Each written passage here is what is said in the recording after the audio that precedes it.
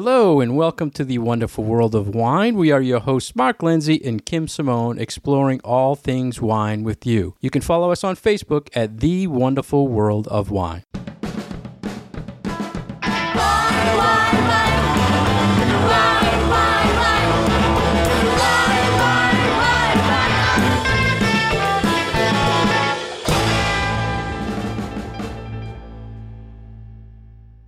Thank you for joining us today. Kim and I are here every week to talk about topics we find in the wine world, to explain and go over with you. And one of the things we decided together was every week we get topics that we talk to you about, but we were curious what we are Googling ourselves every week. So we're going to add a little new segment of what did we Google this week? So, Kim, what did you Google this week? I had to refresh my memory about a topic that is very fun and that I recently did a class on, which was the wines in Game of Thrones, both the television series and the book series. So I had put together this program probably a year ago, and I think it's really cool because there's a lot of wine in Game of Thrones, and I put together this little class where I would come up with what would those wines have tasted like? And I looked into sort of visual cues from the TV show and descriptions in the books, and then came up with real world versions that we could actually have in our glass that would hopefully taste like what I think the creators of the show was kind of trying to get across as far as what the wines tasted like. So I had to do a little bit more research to sort of fill out what I was going to be tasting in my glass. So I did a fair bit of Googling of Game of Thrones stuff when it came to the wines would have tasted like from certain regions, and then I made connections between real world wines and made up wines, if you will. So that was a big thing that I Googled last week. And what about yourself, Mark? For me, I was reading a book. It was called What Varietal Is That by Darby Higgs. And it took each grape and kind of give you a background on it. And I found a grape, our Cascatelli. They ranked grapes by importance. So Cabernet was ranked 1, Chardonnay was ranked 5. But this grape was actually ranked 16th. So really? That high up? 16th. So it led me to why. So I Googled the grape. And first, you know me with my pronunciation. I saw all different versions of how you pronounce it. So it starts with an R, but it was R Cascatelli I saw Rook Cascatelli. That's how I usually pronounce it. R Cascatelli. Cascatelli. So either way, you don't really highlight the R, I guess, but it's an ancient Georgian grape and very popular, I guess, to be ranked 16. So that led to my Google search this week. Very cool.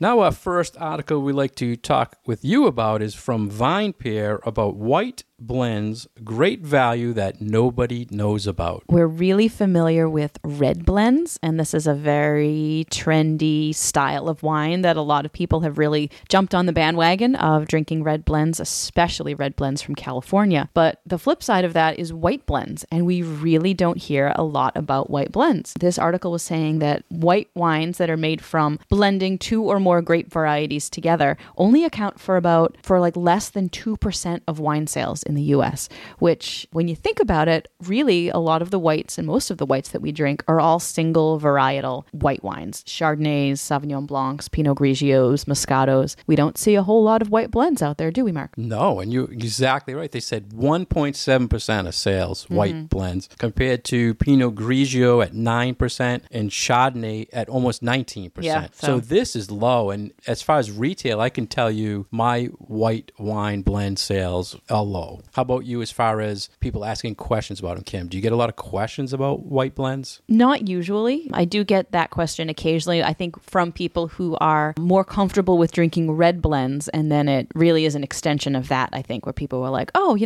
there's nothing super scary about wines that are blends. Hey, these are all the reds that we're drinking. What if there's a white version as well? So that's, I think, where people's minds go. It's like, oh, it's a different version that I'm sort of looking for. So when you heard this article's the topic, what were you thinking of? When you hear white blend, what do you think of right away? France. Yes. kind of, We're on the and same page. the number one that they're talking about here as far as white blends go is white Bordeaux. And I used a white Bordeaux in a recent class, and very few people in the class had ever even had one before. They don't make up a very large percentage of what is produced in Bordeaux. I think it's somewhere between 5 and 10%, might be even lower than that. So there's not a whole lot of it out in the market, and it is unfamiliar to a lot of people. But style-wise, very approachable, especially those that are made with mostly Sauvignon Blanc in the blend. Very, very user-friendly, and I think for people who like New Zealand Sauvignon Blanc, it's a really great next wine to try. Yeah, great value too. Priced Absolutely. usually $10 to $15. You can find an excellent white Bordeaux. And I'm so happy we're on the same page that when you think of a blend, a white blend, you think white Bordeaux as well. You're more the French person than me, but that's what I think about. Right. So in this article, they were saying, why are these white blends so low in popularity? And they gave a few examples, one of which was most of the blends, like from France, are listed by the region. So people look at it like white Bordeaux. I don't want that. I don't know what it is, right? The confusion as to what's in the bottle and what is it going to taste like. And the second thing they mentioned, I'm trying to remember, it had something to do with aromatics. I wrote myself a note. It was that because a lot of varietal white wines are very sort of unique unto themselves, like Riesling almost always smells like Riesling. Sauvignon Blanc almost always smells like Sauvignon Blanc.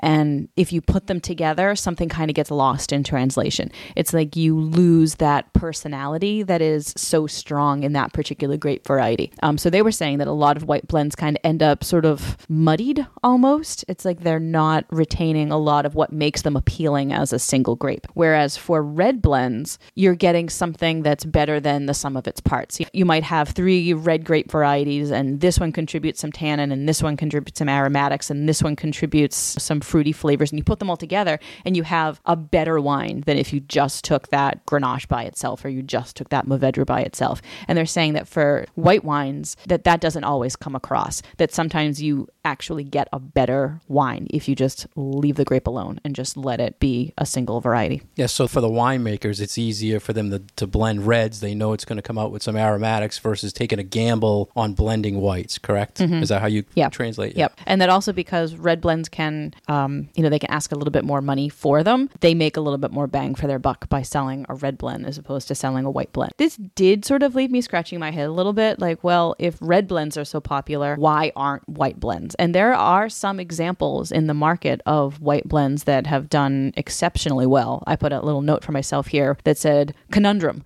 with an exclamation point, because the conundrum wine has always been very popular. And I remember when it was even hard to get, like it was made in limited quantities, and once it was gone, and it was a white blend that sold for $20, $25 a bottle. Aromatic, powerful, more in the style of a white blend that you might get from the Rhone Valley in France, but from California, and very popular and very trendy. I know that wine has, it's not quite as popular now as it was, say, 10, 15 years ago, but that was an example of a white blend that did sort of buck this trend of, hey, you can't really sell white blends for, a lot of money. Nobody's going to buy them. Yeah, and it wasn't an inexpensive white blend, like a Apothic white blend. It had like $18, $19, maybe $20 price point. So maybe that's one of the issues with white blends is people got introduced with these higher end white blends or thinking higher end Bordeaux's. So it turned them off from experimenting with it in a way. And one thing that was not brought up in this article that also got an exclamation point for me is sparkling wine, which is almost always a blend. It's like, that's a white blend, guys. Like, yes, it has bubbles, but champagne is almost always a blend.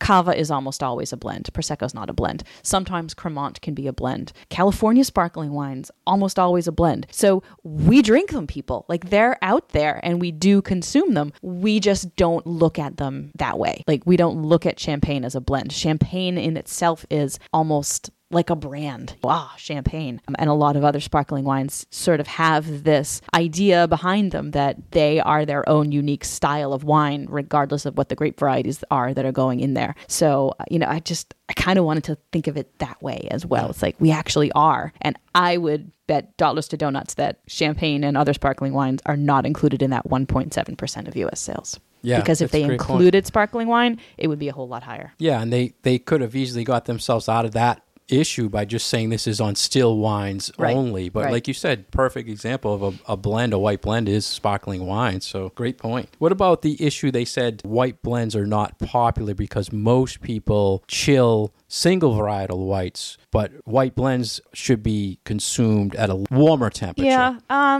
don't know that's if I why they don't necessarily like it. buy that, because you can certainly consume, or you're supposed to consume Chardonnay at a slightly warmer temperature than you consume your rosés, your sparkling wines, your Sauvignon Blancs. So I'm not really buying the temperature argument. Yeah, I guess if at it's all. Yeah, I mean, I agree with that. I thought it was kind of a weak point to bring up. Yeah. You mentioned earlier about wine makers. The red grapes tend to be pricier. So maybe they like making red blends more because they can make a little bit more money. And I do see that white blends, the popular ones seem to be the inexpensive stuff. And they tend to be on the sweeter side, not traditional blends like white Bordeaux. Yeah. And I'm sort of seeing this is a branding issue. This is a marketing issue. No one outside of Conundrum has come up with a way to market this style of wine in a way that makes it appealing for sort of a mass market. They've done it very successfully with reds. And if producers want to take this approach with the white blend, then it has to be beyond just, hey, these are the varieties in this blend. We've seen so much success with California red blends that I think if there was just a more creative marketing approach tied to doing it with whites, that it certainly could happen. So this article in VinePair also mentioned 3 recommendations for white blends, Kim. The first, we talked about white Bordeaux. The second was Southern Rhone white blends. Not many people know what's in this blend. And again, there aren't a whole lot available. So you're really just either looking at producers from the Rhone Valley, and especially Côte de Rhone producers. The bigger Côte de Rhone producers make a lot of reds, and then they will occasionally have some whites. So there are whites out there that are almost like the sister wine to the red. You have a red Côte de Rhone, and then you have this other one that'll sit right next to it, and it's the white. Those are a good place, I think, for people to start if you are curious and interested in tasting what these white blends are about. They are usually a little bit richer than their white Bordeaux counterparts, because the grape varieties that go into these are different, and they're usually varieties that people don't have a lot of experience with. We're talking Marsanne, Roussanne, usually a little bit of Viognier, but they're gutsier and heavier and usually can make wines with a little bit higher alcohol. So they are a little different. Yes. Then the third recommendation they made, Kim, was white Riojas. Now, first, I want to say this: if you think Southern Rhone white blends are rare, try finding a white Rioja on any shelf or any restaurant list. Yeah. Right? Very unique. And when you do find them, they can be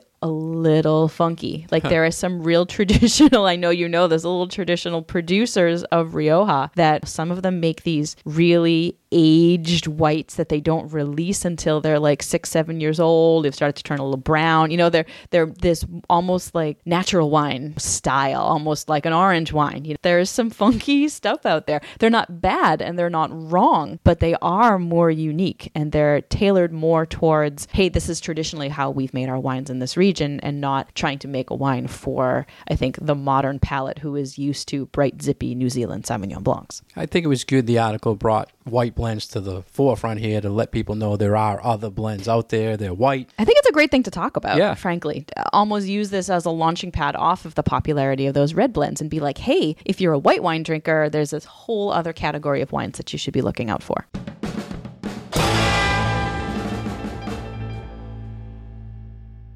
You're listening to The Wonderful World of Wine. We are your hosts, Kim and Mark. You can find out more information about Mark on his website. Go to franklinliquors.com, and more information about myself at vinitaswineworks.com. As I'm sure most of you remember, the last couple of fall seasons in California have been marked by incredible wildfires. So we had wildfires in 2018, wildfires in 2017, and there was recently made a documentary by celebrity chef Tyler Florence that did tackle the topic of the wildfires in 2017. And it looks like it is a fascinating movie to watch. It called Uncrushable, right, Kim? Uncrushable. And it says this is a movie that should have never been made. So right away that kind of caught me. It's like, wow. A little clickbaity. Right? Yeah. And they did have a nice trailer online. And I'm a huge Tyler Florence fan. You being a foodie, do you like him as a chef? I mean... I did. I used to watch some of his shows. I don't watch a whole lot of food television anymore, but he seems like a good guy, and I've always been sort of interested in seeing what is popular as far as the celebrity chefs and following trends in cuisine and in those kind of things too. Well, I like him because he does the Worst Cooks show. Yeah, that's right. I'm like, there's got to be people. Oh, so that was can't up cook your like alley me, then. Right? Anyway, so he sees this fire happen. It was October 2017, Napa, Sonoma, and he actually produced and did fundraisers while it was all happening to help people recover. So there was documentation in this film of the fires and then after the recovery and the fundraising efforts. So he did a lot of great community work. He lived in the community. So it was really powerful. I mean, the trailer was like a 3-minute trailer. Very powerful. Yeah, it really was. And I'm wondering now where I can actually watch this movie. Have you figured out, can we find it on Netflix? Is it in our local movie theater? Where is it? I Googled just that. Like, where can I find this movie? And usually you'll find something on iTunes or away, but all I could find was the trailer. And it was saying it was in theaters in California, but I couldn't find it. I mean, I'm good with that when I see these documentaries, and I usually right away go to iTunes and buy them and never watch them. I always forget. But I love the documentary series on wine. You know, we're geeks. So we're geeks. We like those things. I don't know how many listeners are going to search this, but I did like in the trailer, if you can find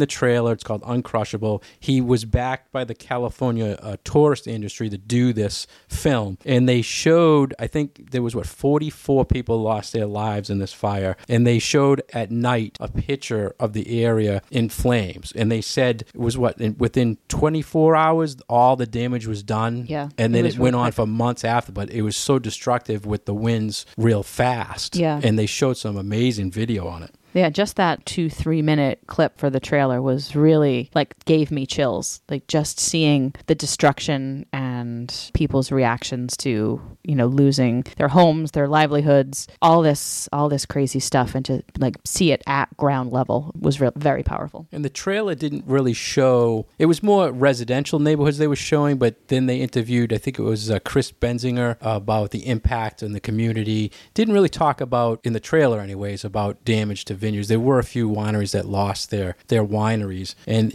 at the end he was saying how even after all this destruction they ended up having a great growing season in the vineyards there. So that was good. And did you see the pod, Kim, where they had a fundraising dinner in a vineyard? Yes, where they had those big long tables all set up, and it sounds like there were a lot of fundraising efforts to make sure that these people could get back on their feet afterwards. So kudos to him for making this movie, and I hope that we can find it somewhere. So stay tuned, and if we do find that it is in some sort of release, we will let y'all know.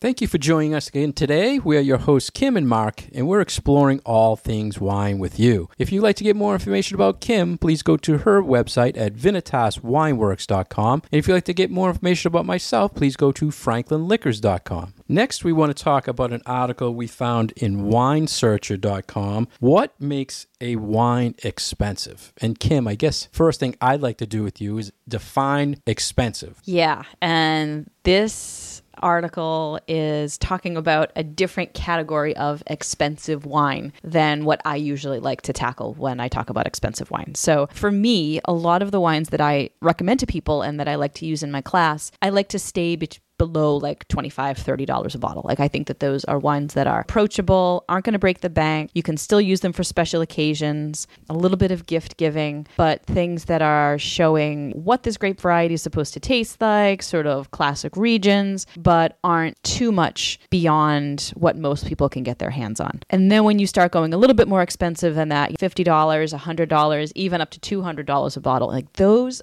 I think are special bottles. If you need to give a nice gift, that is kind of the area that you want to be in. But again, something that for a lot of people is still within the realm of possibility of getting your hands on. This article talks about that next tier, things that I'm never going to taste, things that I'm never going to buy, you're probably never going to buy. We're talking about those things that are hundreds and hundreds, if not thousands of dollars a bottle, really, really small quantity, super prestige wines that are sort of stratospheric in both their cost and in how limited their production is. What about you? That's kind of where I was hoping you were going. Right? So for me, I guess your budget determines what is expensive. Yeah, for some people, $20 is expensive. For other people, $100 is not expensive. So yeah, it does really stem from how much can you afford for wine. I think it also leads to, if you don't have the budget, you're not thinking it's expensive. It's overpriced, right?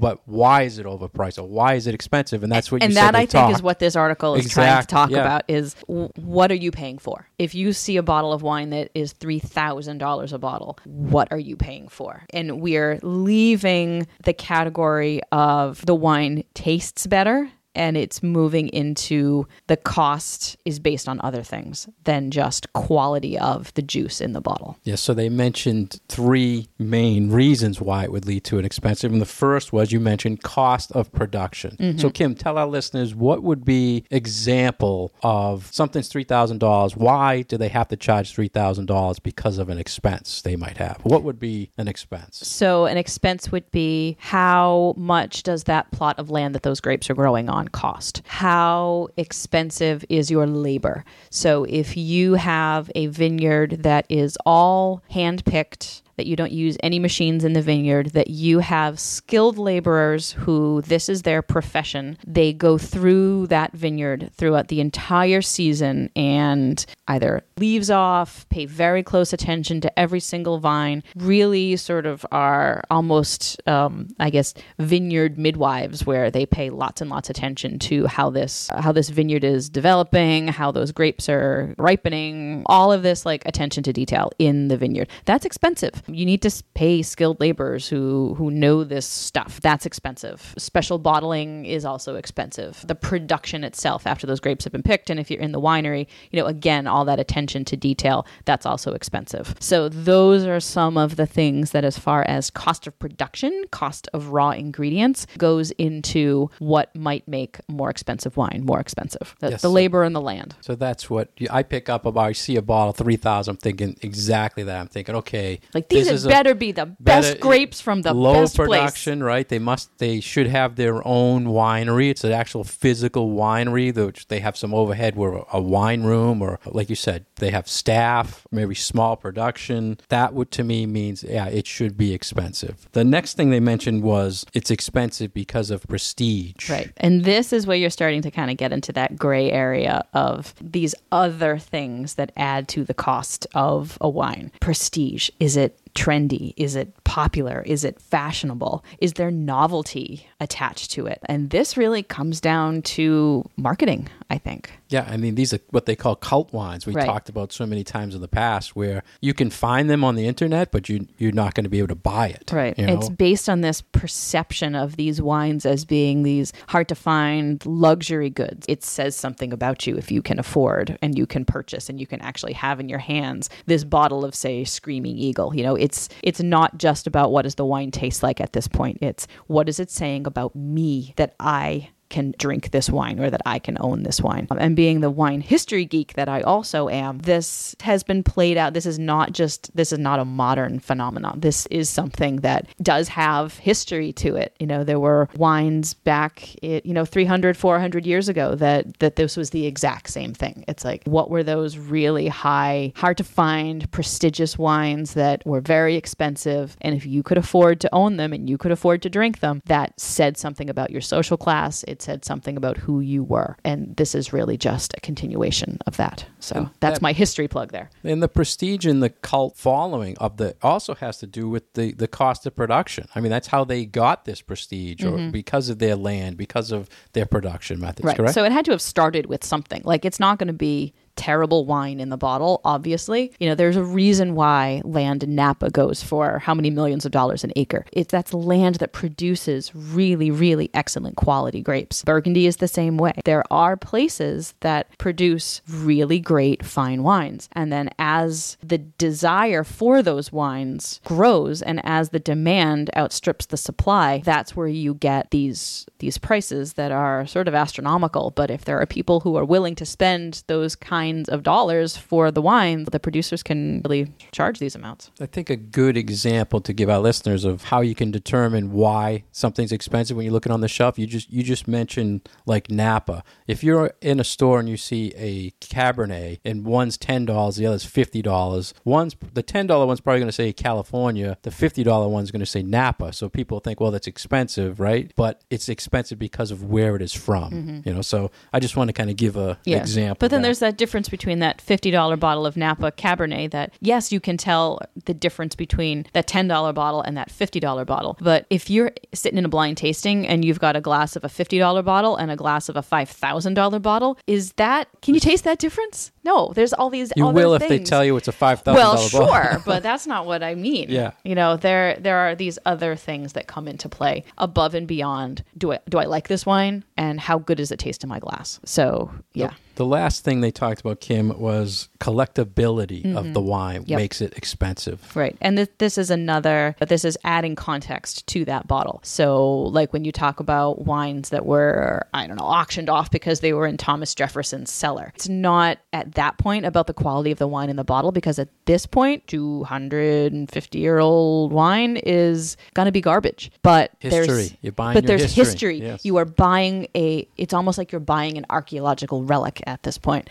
So it's not just about the wine. It's about all of these other things that are now associated with that bottle. Yeah, and I think people... It's like art. When they it's totally the same thing. It's like this is now a piece of art. It's now a piece of history. And a true wine lover who's collecting wines thinks of that. They're thinking of the place. They're thinking of the vineyard, and they want a piece of it, and they will pay for it. So to them, it's not expensive. It's a piece of history or a piece of someone's personal property, I guess you could say. And for that person, yes, it still has value. Like the value of the item is determined by what people are willing to pay for it. So even if it is manufactured, even if there is this price inflation that's attributed to it, it's not because of the juice that's in the bottle. It's because of all of these other things that go along with it. So yeah, this is a separate conversation than why should I spend $65 on this bottle when I could get a bottle that I also like to drink that's $15. This is not that conversation. This is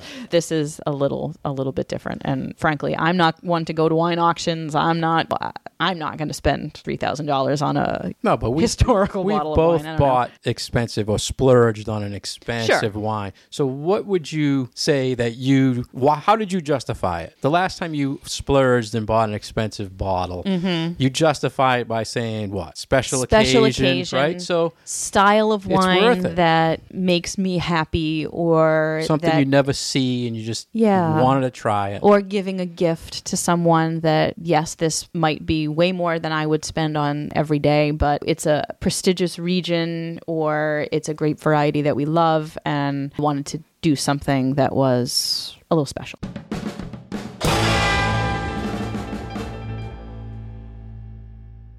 Thank you for listening to The Wonderful World of Wine. We have been your hosts, Mark Lindsay and Kim Simone. For past episodes, you can find us on iTunes at The Wonderful World of Wine, or follow us on Facebook, also at The Wonderful World of Wine.